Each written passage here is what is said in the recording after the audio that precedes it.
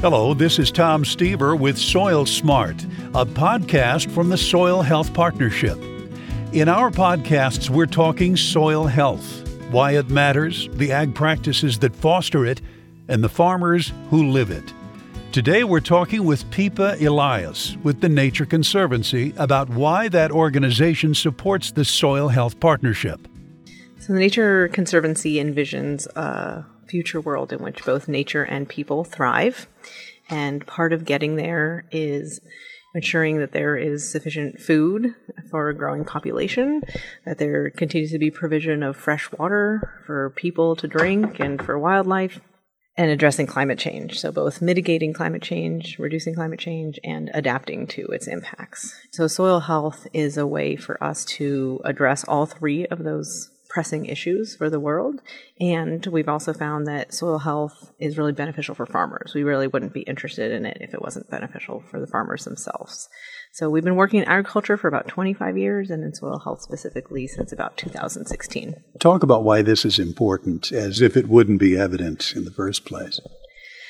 Soil health, we found, can be beneficial for sequestering carbon, so reducing the impacts of climate change, for water quality, for water quantity. Reduced erosion is really important for water quality. So there are conservation outcomes from soil health, but it can also be beneficial for farmers because it can reduce their vulnerability to extreme weather. It can reduce the input costs they have, reduce pressure from pests and diseases. So we find that it really can be a win-win for both conservation and farmers. So through this, what have you learned about farmers and landowners and what motivates them to use conservation practices on their land? So when we first started exploring the opportunity to increase the adoption of soil health promoting practices in the U.S., we found that one of the big barriers is rented land. About 50% of the farmland in the U.S. is operated by farmers who are renting it. In the Midwest, it's even higher. In some counties in Illinois, it's upward of 80%. And soil health takes a long time to build. And the benefits from soil health aren't really realized in the first couple of years of these practices, like cover crops and changing tillage and rotation. And so we found that year-to-year leases are really a barrier to adoption of these practices. And even if farmers and landowners both want it, sometimes it's hard for them to come together and really have that conversation about how they're going to make it happen, how they're going to share the cost, how they're going to implement this on land that the farmer is stewarding but someone else owns. Tell me about the Landowner Demographic Survey project. Yeah. So the Nature Conservancy is working with American Farmland Trust, Iowa State, and Utah State, and just completed a demographic survey of landowners in Iowa, Indiana, and Illinois. And the idea was really to understand more about who these landowners are. It's something that there's not a lot of data about, what their understanding is of these conservation practices, and how they could envision implementing it with their farmer on these rented farmlands. We completed the survey in those three states a few months ago and have found just some really interesting information that we think should empower farmers like those that are part of the Soil Health Partnership. By and large, landowners are older generation, but they're actually not very removed from the farm. So there's not a lot of landowners who are, kind of young millennials in the city who have no idea about farming. Most of these are people who grew up near or around the farm. They still visit the farm a lot. And the farm has been in their family a long time, and they want to keep it in their family. So all that being said, they have a lot of interest in soil health and sustainability of the land. So they said that how much they trust the farmer's ability to reduce soil erosion and do conservation practices are actually much more important to them than the amount of money the farmer is willing to pay in rent. Then when we ask them about how they want to hear about conservation, it is absolutely from the farmer. They don't want to hear about it even from USDA or definitely not from the Nature Conservancy. And so this really empowers farmers like those that are in Soil Health Partnership, others that are interested in soil health, to go to their landowner and have a conversation about how they can make this happen. What kind of feedback are you getting from farmers that you've seen here today on the work that you're doing? So interestingly, when we told them that you're empowered to go out to your landowner and talk about this, a lot of them said, yeah, with the landowners who we've been working with for decades, some of them have inherited their landowners from their parents who used to farm the same land.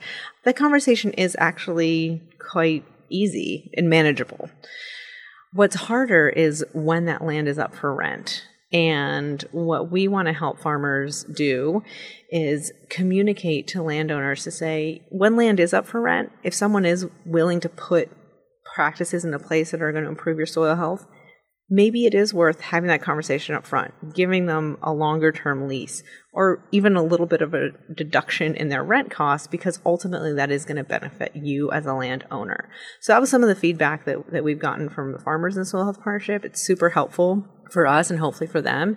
And we're really interested in continuing to work with these growers to really find out what is common messaging and some common ground that we can empower them and that we can help landowners here who are often TNC type constituents. How can we give them that message? Say, yeah, go talk to your farmer about this. This is something that is, good for your farm, good for the farmer, and good for conservation. Describe the discussion part of your presentation today. Yeah. So today we went over the demographic survey, so some of those results, and then really opened it up for the growers who are here to talk about some of their experiences and whether they are putting these practices into place on their rented land as well as their own land, and allow them to both learn from each other and teach us, because we have a lot to learn. And so it was really interesting. This summit brings together a really diverse group of folks. So we had a landowner in there who was talking about one of the tools they use, which is a lease with a kind of lower base rent and then kind of a cost share to conservation above that. So both the farmer and landowner take a hit on the years when it doesn't work, but they both benefit on the years that it is really helpful. And then, others were kind of talking about this challenge of, as a farmer who's really committed to soil health and conservation, sometimes it's difficult to be the most competitive on rental prices. And so how do we kind of bridge that gap and get landowners kind of into that headspace that they were in when they answered our survey? They said, we care more about conservation than rental prices, and we really want to hear about this from their farmers.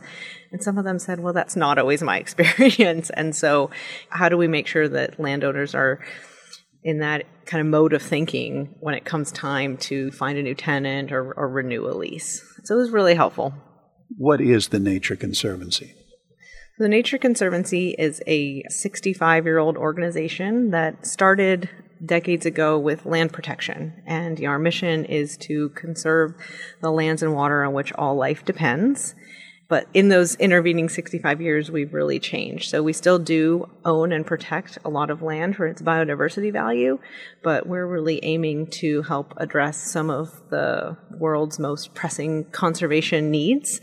And we have chapters in all 50 states, and we work in agriculture probably in about 30 of those states, and we also work in about 75 countries. Thanks for joining us for Soil Smart. To find more podcasts and information from the Soil Health Partnership, go to soilhealthpartnership.org or subscribe through iTunes or Google Play.